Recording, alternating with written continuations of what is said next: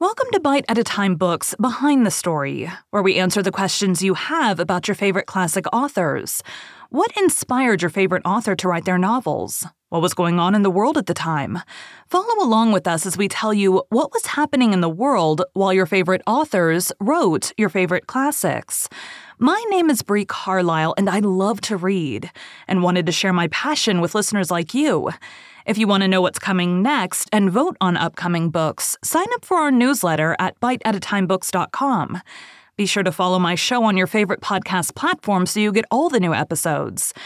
You can find most of our links in the show notes, but also our website biteatatimebooks.com includes all of the links for our show, including to our Patreon to support the show and YouTube where we have special behind the narration of the episodes.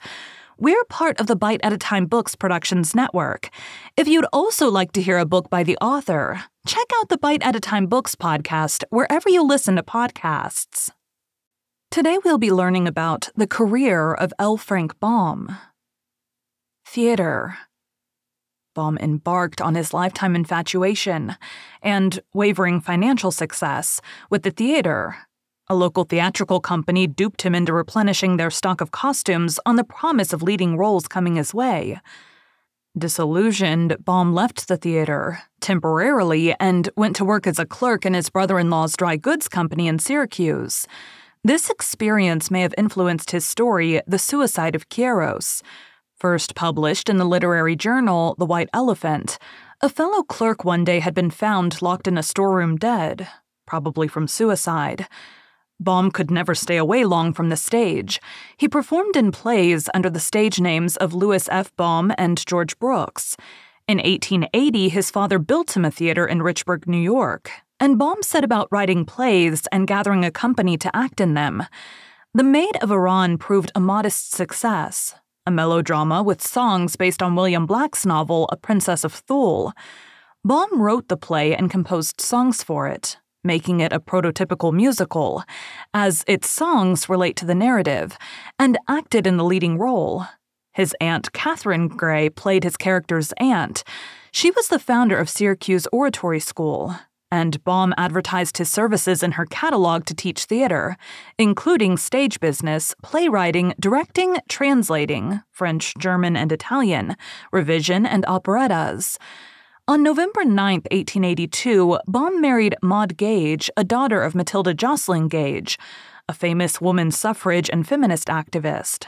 While Baum was touring with The Maid of Iran, the theater in Richburg caught fire during a production of Baum's ironically titled parlor drama Matches, destroying the theater as well as the only known copies of many of Baum's scripts, including Matches as well as costumes. The South Dakota Years.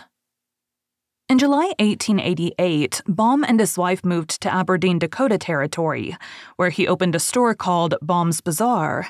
His habit of giving out wares on credit led to the eventual bankrupting of the store, so Baum turned to editing the local newspaper, the Aberdeen Saturday Pioneer, where he wrote the column Our Landlady. Following the death of Sitting Bull at the hands of Indian Agency police, Baum recommended the wholesale extermination of all of America's native peoples in a column that he wrote on December 20th, 1890. It is unclear whether Baum meant it as a satire or not, especially since his mother-in-law, Matilda Jocelyn Gage, received an honorary adoption into the Wolf Clan of the Mohawk Nation and was a fierce defender of Native American rights. But on January 3, 1891, he returned to the subject in an editorial response to the Wounded Knee Massacre. The Pioneer has before declared that our only safety depends upon the total extermination of the Indians. Having wronged them for centuries, we had better, in order to protect our civilization, follow it up by one more wrong, and wipe these untamed and untamable creatures from the face of the earth. Baum's description of Kansas in The Wonderful Wizard of Oz is based on his experiences in drought-ridden South Dakota. During much of this time, Matilda Jocelyn Gage was living in the Baum household. While Baum was in South Dakota, he sang in a quartet which included James Kyle, who became one of the first populist, People's Party senators in the U.S. Writing.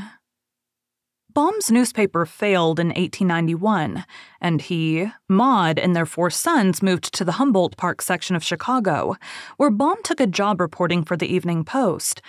Beginning in 1897, he founded and edited a magazine called The Show Window, later known as The Merchant's Record and Show Window, which focused on store window displays, retail strategies, and visual merchandising.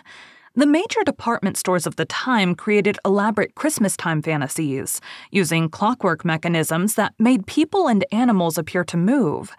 The former Show Window magazine is still currently in operation, now known as VMSD Magazine, Visual Merchandising plus Store Design, based in Cincinnati. In 1900, Baum published a book about window displays, in which he stressed the importance of mannequins in drawing customers. He also had to work as a traveling salesman. In 1897, he wrote and published Mother Goose in Prose, a collection of Mother Goose rhymes written as prose stories and illustrated by Maxfield Parrish. Mother Goose was a moderate success and allowed Baum to quit his sales job, which had had a negative impact on his health. In 1899, Baum partnered with illustrator W. W. Denslow to publish Father Goose, his book, a collection of nonsense poetry. The book was a success, becoming the best-selling children's book of the year. The Wonderful Wizard of Oz. In 1900, Baum and Denslow, with whom he shared the copyright, published The Wonderful Wizard of Oz, to much critical acclaim and financial success. The book was the best-selling children's book for 2 years after its initial publication. Baum went on to write 13 more novels based on the places and people of the Land of Oz. The Wizard of Oz, Fred R. Hamlin's musical extravaganza. 2 years after Wizard's publication, Baum and Denslow teamed up with composer Paul Tietjens and director Julian Mitchell to produce a musical stage version of the book under Fred R. Hamlin. Baum and Tietjens had worked on a musical of The Wonderful Wizard of Oz in 1901, and based closely upon the book, but it was rejected. This stage version opened in Chicago in 1902, the first to use the shortened title The Wizard of Oz, then ran on Broadway for 293 stage nights from January to October 1903. It returned to Broadway in 1904, where it played from March to May, and again from November to December. It successfully toured the United States with much of the same cast as was done in those days, until 1911, and then became available for amateur use. The stage version starred Anna Laughlin as Dorothy Gale, alongside David C. Montgomery and Fred Stone as the Tin Woodman and Scarecrow, respectively, which shot the pair to instant fame. The stage version differed quite a bit from the book, and was aimed primarily at adults.